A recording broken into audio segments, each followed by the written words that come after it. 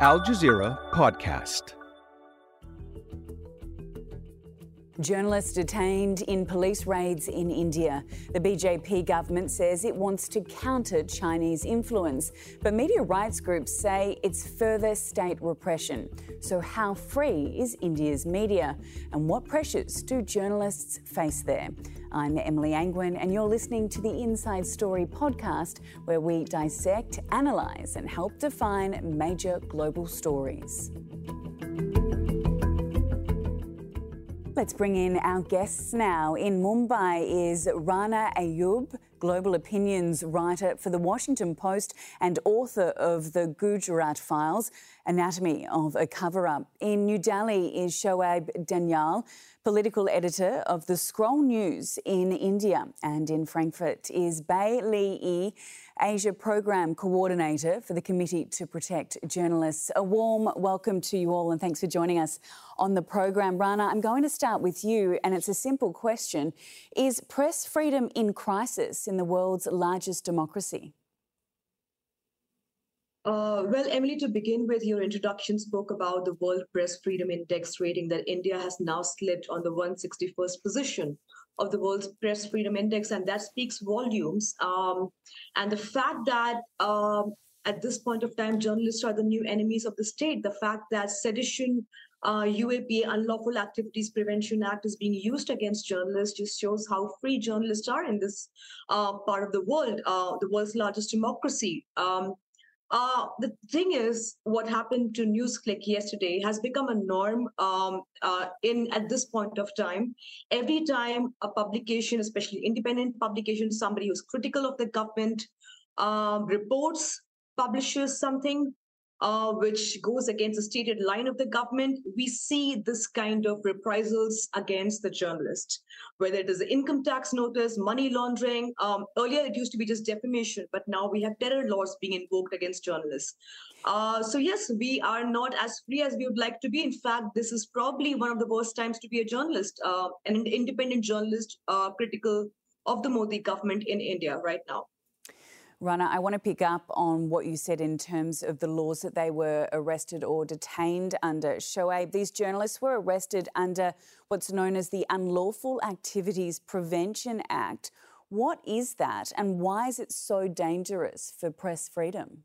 So the Unlawful Activities Prevention Act is actually an anti-terror law, and using that justification is extremely draconian. One of its most draconian actually measures or features is that bail is nearly impossible under the law. So you're basically jailed without trial. So the court is actually forced to accept the version of the prosecution whilst jailing an accused. So which is why it is being widely employed by the Modi government to silence its critics. So whether it be civil rights activists, and yesterday we saw it be used against two extremely experienced journalists. One of the journalists picked up today was also in a very dark, ironic moment, also picked up in the emergency in 1975, Kobe, and he has been picked up today under an anti-terror law. So it's such a draconian law that it's impossible to get jailed. So it allows the government to actually imprison people for years on end without trial. And this is why it's such a favorite for the government to use against dissidents and anybody who's reporting or any activist who's, organizing and mobilizing against the government. Lee, this isn't anything new, though, is it? The Indian government has been cracking down on journalists critical of Prime Minister Narendra Modi for some time now. What has your organisation been documenting? Indeed, this is not the first time. As we heard just now, earlier this year we have seen similar raids. Indeed, the office of NewsClick and the home of some of the journalists were also raided 2 years ago. So since Modi came into power in 2014, at CPJ, we have documented a growing number of cases of journalists being harassed, jailed, and also surveilled because of their critical reporting of the government and the BJP party.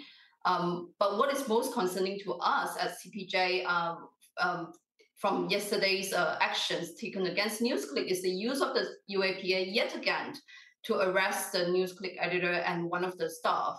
This is the latest example of the weaponizations of security law against journalists for their work. Rana, you're a journalist working in India. From a personal perspective, can you describe to us what it's like to be a journalist day to day in your country? Well, Emily, I can still say I'm in a very privileged position to the extent that I have access to a great set of lawyers. I have access to international platforms that show solidarity with me. But yes, it is a difficult job at this point of time because I spend more time with my lawyers than I could, if I as much as I wanted to, doing my ground reports. Having said that, I think, Emily, it's very important to point out that there are journalists in the country who are still behind bars under UAPA, especially journalists in Kashmir. 5 of them who are still behind bars under various terror laws, not just UAPA, but also the National Security Act and the Public Safety Act. And some of them have been behind bars for more than 2 years without bail.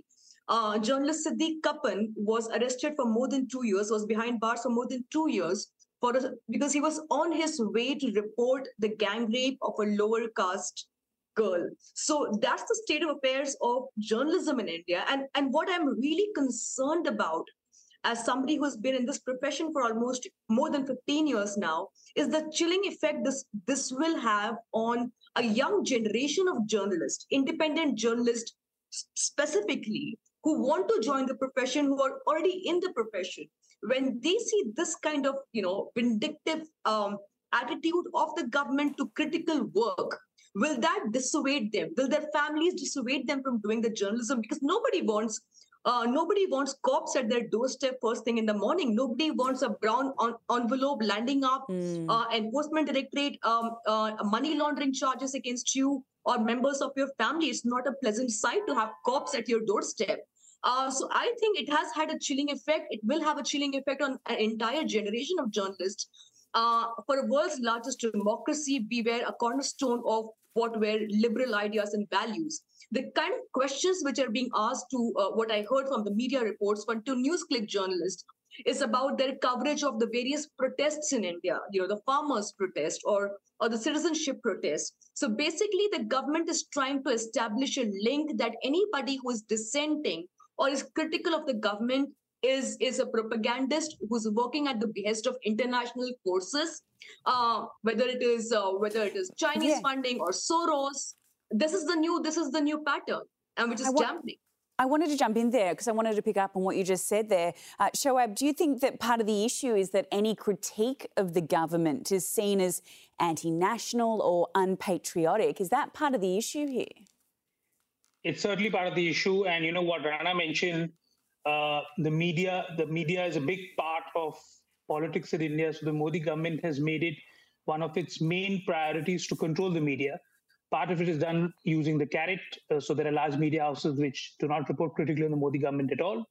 But for the others, for the small media houses such as NewsClick, who do report critically, who do report from the ground on the situation on the ground, as Rana mentioned, there have been a number of protests which have been a bee in the bonnet for the Modi government. So it's small portals such as this that have reported critically, that have brought voices from the ground, that have disseminated these views. And so for them, there's a stick, and which is a very large stick, which is the anti-terror law, which is just absolutely just mind-blowing that a journalist who's been working for the past decades reporting on the ground will be now called a terrorist in India. As you mentioned, there is an abundance of media outlets. Lee, if I can direct this question to you, is that abundance in India able to conceal the concentration of ownership? And what impact does that concentration of ownership have on press freedoms? Well, India is one of the world's largest news industry. And what we are seeing right now, apart from the issues of concentration of media ownership as well, but what we are seeing is really the criminalizations of journalism in India, which is very alarming to us, especially through tactics like using financial charges to target media outlets or individual journalists. This is a growing tactic that we commonly see in other authoritarian regimes, but increasingly is also being used in India. And India is a country where freedom of the speech is guaranteed under the constitution. So This is not the first time we are seeing that similar tactics being used in India to criminalize journalism. Rana mentions about the farmer protests and also the Delhi protests as well. These are issues that affect the people in India, and this is, they are just reporting about what is going on in the ground, and that's really concerning.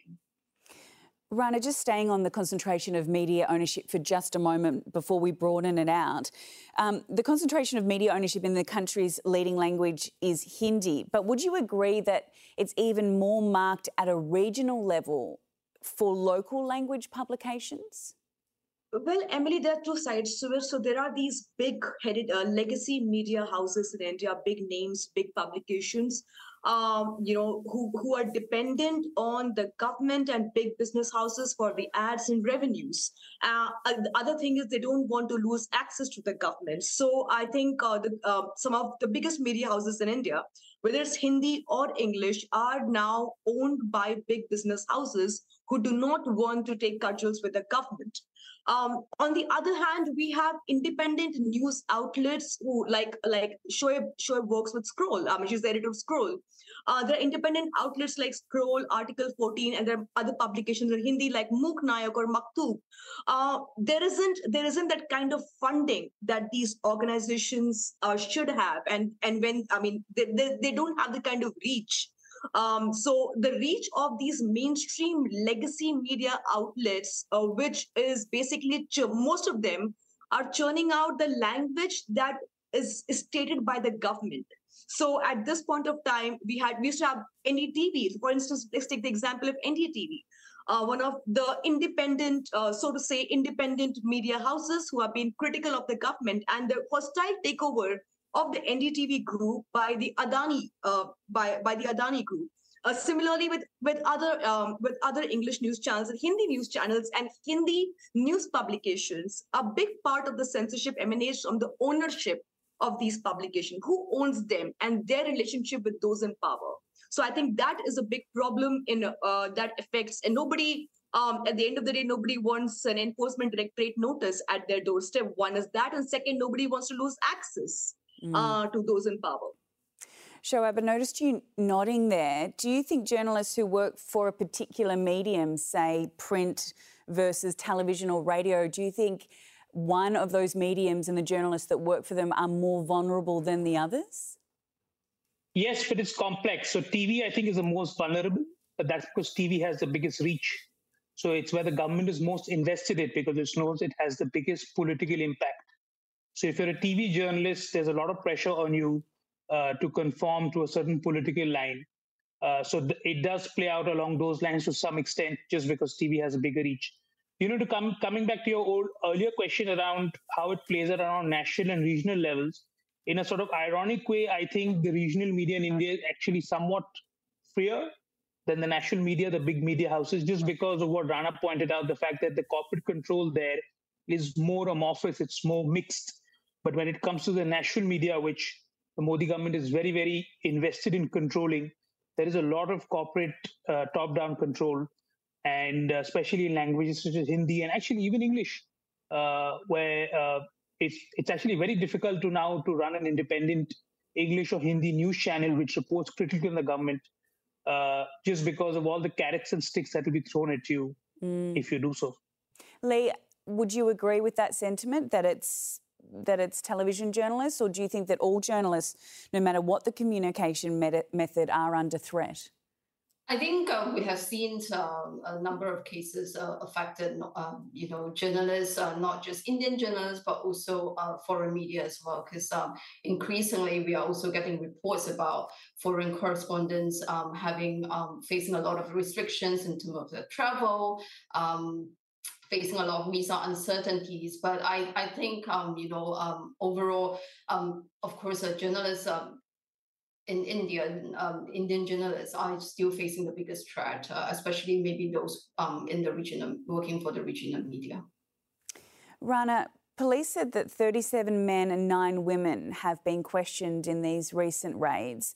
I know you've been quite vocal about online violence against female journalists. How does gender play a role, if any, in this particular issue? Well, Emily, I hate to bring myself in this equation, but as a woman and as a Muslim woman critical of the government, the hate is more gendered and bigoted against me. I mean, I just posted a picture of, somebody from, all these right-wing trolls. What they do is they pick up your image from the internet and say, oh, she's a modern dressed woman who advocates for hijab in India.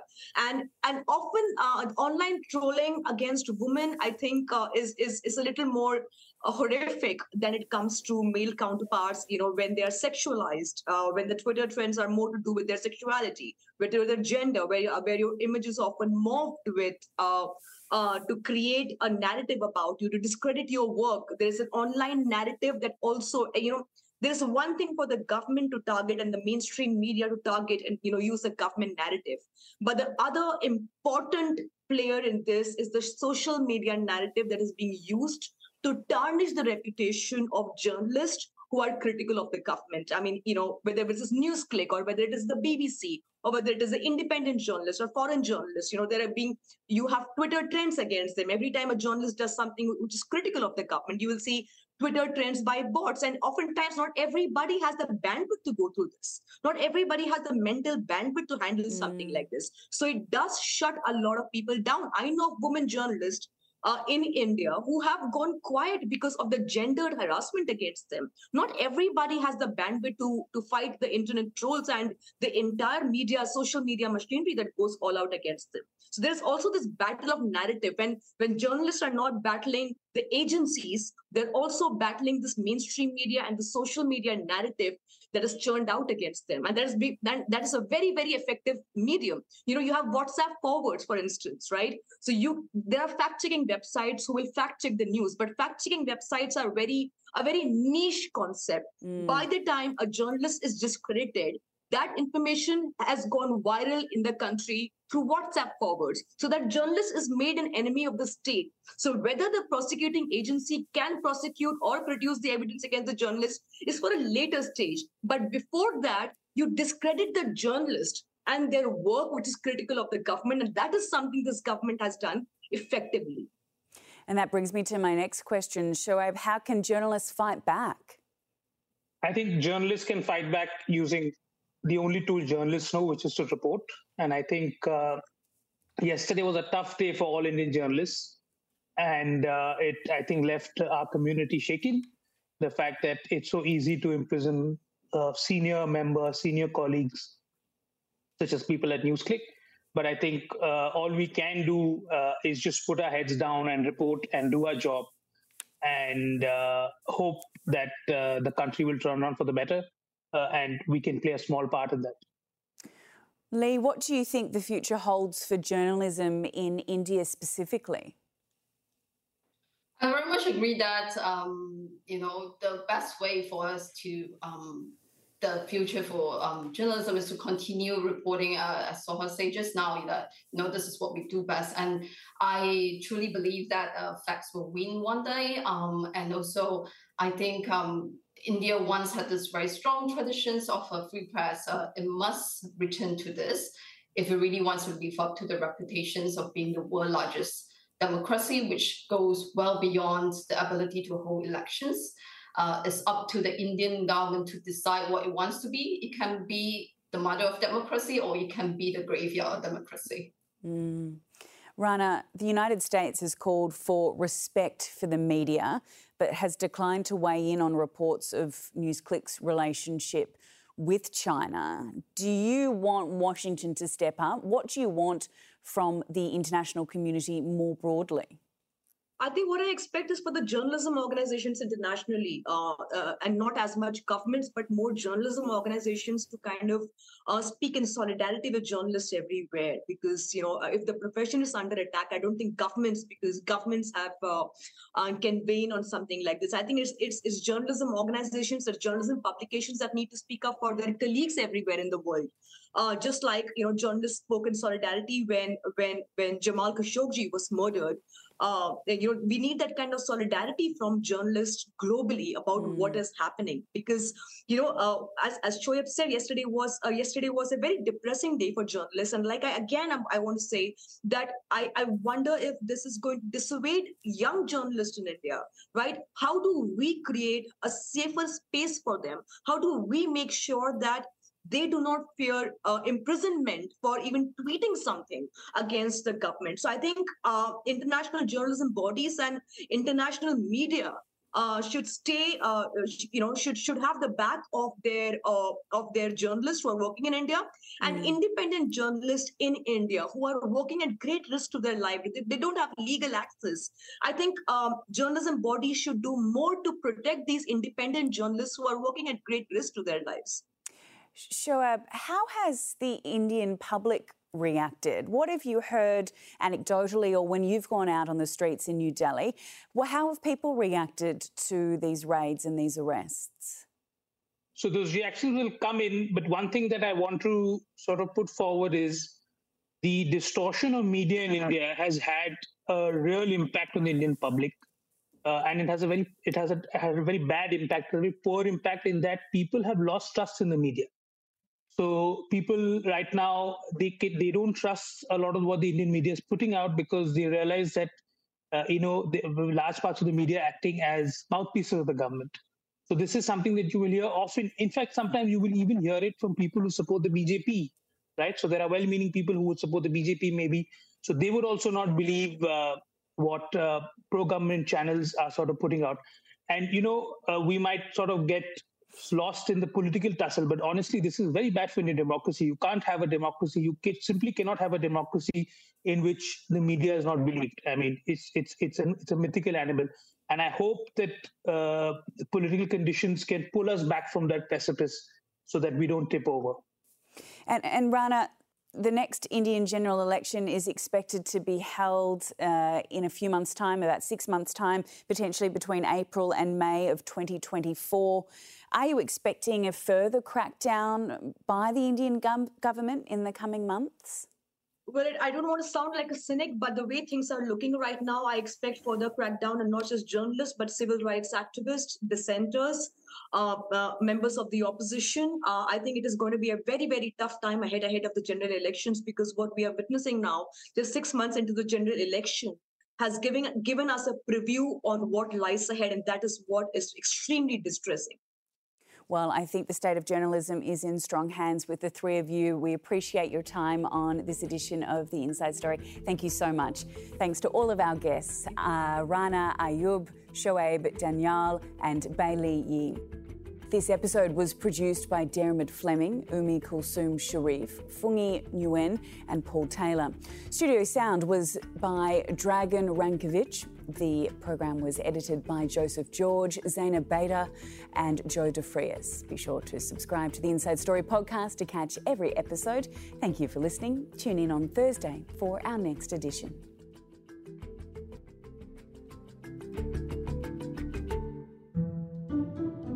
Next time on The Take, another foreign intervention has been announced for Haiti, but can it be the last? That's The Take by Al Jazeera. Listen wherever you get your podcasts.